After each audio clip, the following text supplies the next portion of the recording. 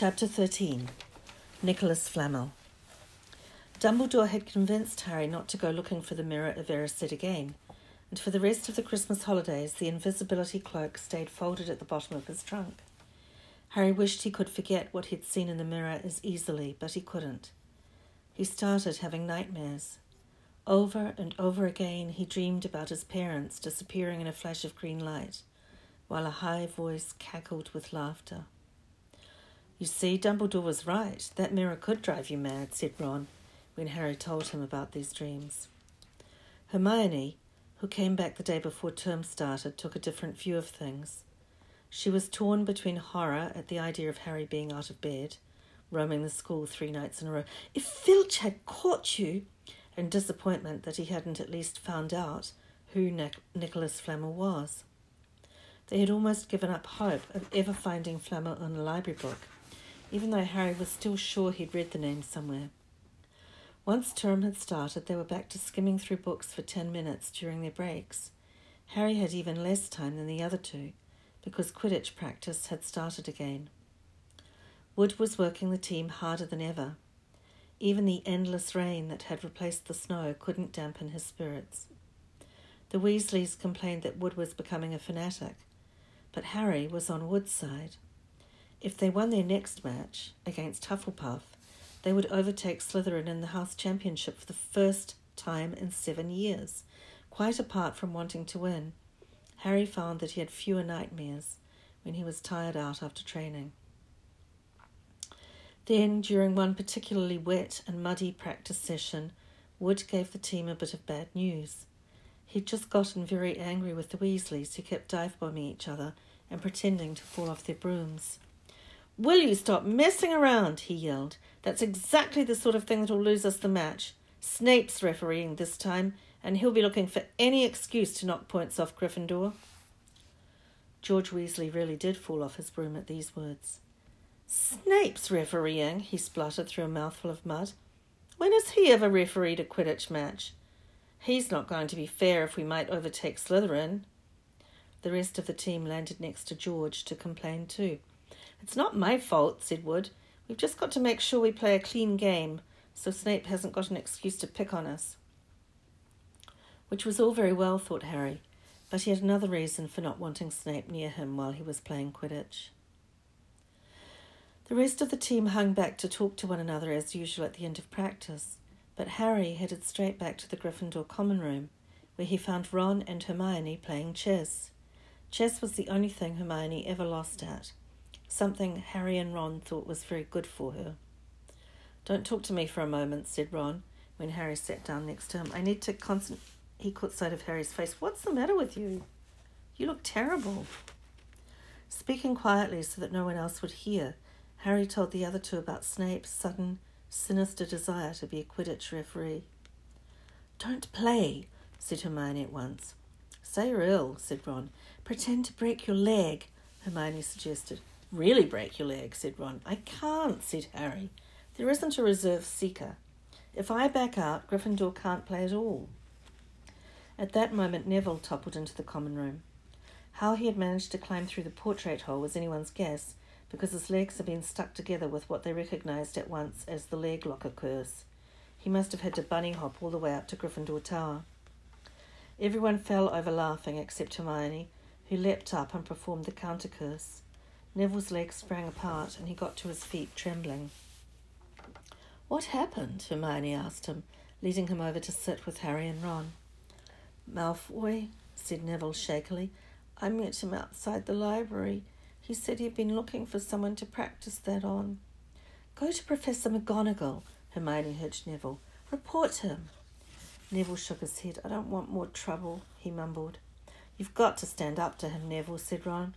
"He's used to walking all over people, but that's no reason to lie down in front of him and make it easier." "There's no need to tell me I'm not brave enough to be in Gryffindor. Malfoy's already done that," Neville choked out. Harry felt in the pocket of his robes and pulled out a chocolate frog, the very last one from the box Hermione had given him for Christmas. He gave it to Neville, who looked as though he might cry. "You're worth 12 of Malfoy," Harry said. "The sorting hat chose you for Gryffindor, didn't it? And where's Malfoy? in stinking Slytherin. Neville's lips twitched in a weak smile as he unwrapped the frog. Thanks, Harry. I think I'll go to bed. Do you want the card? You collect them, don't you? As Neville walked away, Harry looked at the famous wizard card. Dumbledore again, he said. He was the first one I ever... He gasped.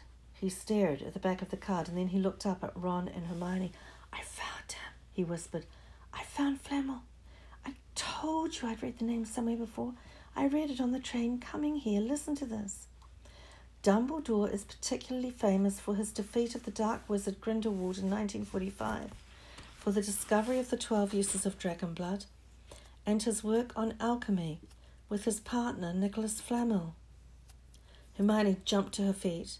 She hadn't looked so excited since they'd gotten back the marks for their very first piece of homework. Stay there, she said, and she sprinted up the stairs to the girls' dormitories. Harry and Ron barely had time to exchange mystified looks before she was dashing back, an enormous old book in her arms. I never thought to look in here, she whispered excitedly. I got this out of the library weeks ago for a bit of light reading. Light? Said Ron, but Hermione told him to be quiet until she looked something up, and started flicking frantically through the pages, muttering to herself. At last she found what she was looking for. I knew it. I knew it. Are we allowed to speak yet? Said Ron grumpily. Hermione ignored him. Nicholas Flamel, she whispered dramatically, is the only known maker of the Sorcerer's Stone. This didn't have quite the effect she'd expected. The what? Said Harry and Ron. Oh, honestly, don't you two read? Look, read that there. She pushed the book toward them, and Harry and Ron read. The ancient study of alchemy is concerned with making the Sorcerer's Stone, a legendary substance with astonishing powers. The stone will transform any metal into pure gold. It also produces the elixir of life, which will make the drinker immortal. There have been many reports of the Sorcerer's Stone over the centuries, but the only stone currently in existence belongs to Mr. Nicholas Flamel, the noted alchemist and opera lover. Mr. Flamel, who celebrated his 665th birthday last year, enjoys a quiet life in Devon with his wife Perenelle, 658. See, said Hermione, when Harry and Ron had finished, the dog must be guarding Flamel's Sorcerer's Stone. I bet he asked Dumbledore to keep it safe for him, because they're friends and he knew someone was after it. That's why he wanted the stone moved out of Gringotts. A stone that makes gold and stops you from ever dying? Said Harry. No wonder Snape's after it. Anyone would want it. And no wonder we couldn't find Flamel in that study of recent developments in wizardry, said Ron. He's not exactly recent if he's 665, is he? The next morning, in defence against the dark arts, while copying down different ways of treating werewolf bites, Harry and Ron were still discussing what they'd do with the Sorcerer's Stone if they had one. It wasn't until Ron said he'd buy his own Quidditch team that Harry remembered about Snape and the coming match.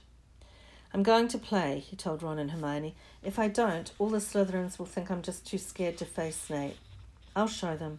It'll really wipe the smiles off their faces if we win. Just as long as we're not wiping you off the field, said Hermione. As the match drew nearer, however, Harry became more and more nervous, whatever he told Ron and Hermione. The rest of the team wasn't too calm either. The idea of overtaking Slytherin in the House Championship was wonderful. No one had done it for 7 years, but would they be allowed to, with such a biased referee? Harry didn't know whether he was imagining it or not, but he seemed to keep running into Snape wherever he went. At times, he even wondered whether Snape was following him, trying to catch him on his own. Potions lessons were turning into a sort of weekly torture. Snape was so horrible to Harry. Could Snape possibly know they'd found out about the Sorcerer's Stone? Harry didn't see how he could, yet he sometimes had the horrible feeling that Snape could read minds. Harry knew when they wished him luck outside the locker rooms the next afternoon that Ron and Hermione were wondering whether they'd ever see him alive again. This wasn't what you'd call comforting. Harry hardly heard a word of Wood's pep talk as he pulled on his Quidditch robes and picked up his Nimbus 2000. Ron and Hermione, meanwhile, had found a place in the stands next to Neville, who couldn't understand why they looked so grim and worried, or why they'd both brought their wands to the match. Little did Harry know that Ron and Hermione had been secretly practising the leg locker curse. They'd gotten the idea from Malfoy using it on Neville and were ready to use it on Snape if he showed any sign of wanting to hurt Harry. "Now don't forget, it's locomotor mortis," Hermione muttered as Ron slipped his wand up his sleeve. "I know," Ron snapped. "Don't nag." Back in the locker room, Wood had taken Harry aside. "Don't want to pressure you, Potter, but if we ever need an early capture of the snitch, it's now. Finish the game before Snape can favour Hufflepuff too much." "The whole school's out there," said Fred Weasley, peering out of the door. Even blimey Dumbledore's come to watch." Harry's heart did a somersault. "Dumbledore," he said, dashing to the door to make sure. Fred was right. There was no mistaking that silver beard. Harry could have laughed out loud with relief. He was safe. There was simply no way that Snape would dare to try to hurt him if Dumbledore was watching. Perhaps that was why Snape was looking so angry as the teams marched onto the field, something that Ron had noticed too. "I've never seen Snape look so mean," he told Hermione. "Look, they're off. Ouch!" Someone had poked Ron in the back of the head. It was Malfoy. "Oh, sorry, Weasley, didn't see you there." Malfoy grinned broadly at Crabbe and Goyle. "Wonder how long Potter's going to stay on his broom this time. Anyone want to bet? What about you, Weasley?" Ron didn't answer. Snape had just awarded Hufflepuff a penalty because George Weasley had hit a bludger at him. Hermione, who had all her fingers crossed in her lap, was squinting fixedly at Harry, who was circling the game like a hawk looking for the snitch. "You know how I think they choose people for the Gryffindor team?" said Malfoy loudly a few minutes later, as Snape awarded Hufflepuff another penalty for no reason at all. "It's people they feel sorry for. See, there's Potter, who's got no parents. Then there's the Weasleys, who've got no money. You should be on the team, Longbottom. You've got no brains." Neville went bright red but turned in his seat to face Malfoy. "I'm with 12 of you, Malfoy," he stammered. Malfoy, Crabbe and Goyle howled with laughter, but Ron, still not daring to take his eyes from the game, said, "You tell him, Neville." "Longbottom, if brains were gold, you'd be poorer than Weasley, and that's saying something." Ron's nerves were already stretched to the breaking point with anxiety about Harry. "I'm warning you, Malfoy. One more word." "Ron," said Hermione suddenly. "Harry." "What? Where?" Harry had suddenly gone into a spectacular dive, which drew gasps and cheers from the crowd. Hermione stood up, her crossed fingers in her mouth, as Harry streaked toward the ground like a bullet. "You're in luck, Weasley. Potter's obviously spotted some money on the ground," said Malfoy. Ron snapped. Before Malfoy knew what was happening, Ron was on top of him, wrestling him to the ground. Neville hesitated, then clambered over the back of his seat to help.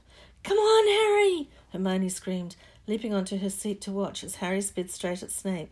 She didn't even notice Malfoy and Ron rolling around under her seat, or the scuffles and yelps coming from the whirl of fists that was Neville, Crabbe and Goyle. Up in the air, Snape turned on his broomstick just in time to see something scarlet shoot past him, missing him by inches. The next second, Harry pulled out of the dive, his arm raised in triumph, the snitch clasped in his hand. The stands erupted. It had to be a record. No one could ever remember the snitch being caught so quickly. "Run! Run! Where are you? The game's over. Harry's won. We've won. Gryffindor's in the lead," shrieked Hermione, dancing up and down on her seat and hugging Parvati Patel in the row in front. Harry jumped off his broom, a foot from the ground. He couldn't believe it. He'd done it. The game was over. It had barely lasted 5 minutes. As Gryffindors came spilling onto the field, he saw Snape land nearby, white-faced and tight-lipped. Then Harry felt a hand on his shoulder and looked up into Dumbledore's smiling face. "Well done," said Dumbledore quietly, so that only Harry could hear. "Nice to see you haven't been brooding about that mirror. Been keeping busy. Excellent." Snape spat bitterly on the ground. Harry left the locker room alone some time later to take his Nimbus 2000 back to the broom shed. He couldn't ever remember feeling happier. He'd really done something to be proud of now.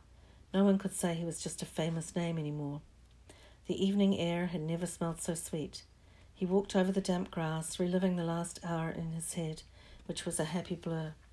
Gryffindor was running to lift him onto their shoulders, Ron and Hermione in the distance jumping up and down, Ron cheering through a heavy nosebleed. Harry had reached the shed. He leaned against the wooden door and looked up at Hogwarts, with its windows glowing red in the setting sun. Gryffindor in the lead. He'd done it. He'd shown Snape. And speaking of Snape, a hooded figure came swiftly down the front steps of the castle. Clearly not wanting to be seen, it walked as fast as possible toward the Forbidden Forest. Harry's victory faded from his mind as he watched. He recognized the figure's prowling walk. Snape. Sneaking into the forest while everyone else was at dinner. What was going on? Harry jumped back on his Nimbus 2000 and took off. Gliding silently over the castle, he saw Snape enter the forest at a run. He followed. The trees were so thick he couldn't see where Snape had gone. He flew in circles, lower and lower, brushing the top branches of trees until he heard voices. He glided toward them and landed noiselessly in a towering birch tree. He climbed carefully along one of the branches, holding tight to his broomstick, trying to see through the leaves. Below, in a shadowy clearing, stood Snape, but he wasn't alone. Quirrell was there too. Harry couldn't make out the look on his face, but he was muttering worse than ever. Harry strained to catch what they were saying. "Don't know why you wanted to meet here of all places, Severus." "Oh, I thought we'd keep this private," said Snape, his voice icy. "Students aren't supposed to know about the Sorcerer's Stone, after all." Harry leaned forward. Quirrell was mumbling something. Snape interrupted him. "Have you found out how to get past that beast of Hagrid's yet?" But Severus, "You don't want me as your enemy, Quirrell," said Snape, taking a step toward him. I don't know what you... "You know perfectly well what I mean." An owl hooted loudly, and Harry nearly fell out of the tree. He steadied himself in time to hear Snape say, "Your little bit of hocus-pocus. I'm waiting, but I don't..." "Very well," Snape cut in. "We'll have another little chat soon when you've had time to think things over and decided where your loyalties lie." He threw his cloak over his head and strode out of the clearing. It was almost dark now, but Harry could see Quirrell, standing quite still, as though he was petrified. "Harry, where have you been?" Hermione squeaked. We won, shouted Ron, thumping Harry on the back. "And I gave Malfoy a black eye, and Neville tried to take on Crabbe and Goyle single-handed. He's still out cold, but Madame Pomfrey says he'll be all right. Talk about showing Slytherin. Everyone's waiting for you in the common room. We're having a party. Fred and George stole some cakes and stuff from the kitchens." "Never mind that now," said Harry breathlessly. "Let's find an empty room. You wait till you hear this." He made sure Peeves wasn't inside before shutting the door behind them. Then he told them what he'd seen and heard. "So we were right. It is the Sorcerer's Stone, and Snape's trying to force Quirrell to help him get it. He asked if he knew how to get past Fluffy, and he said something about Quirrell's hocus-pocus. I reckon there are other things guarding the stone apart from Fluffy. Loads of enchantments, probably. And Quirrell would have done some anti-dark art spell that Snape needs to break through." "So you mean the stone's only safe as long as Quirrell stands up to Snape?" said Hermione in alarm. "It'll be gone by next Tuesday," said Ron.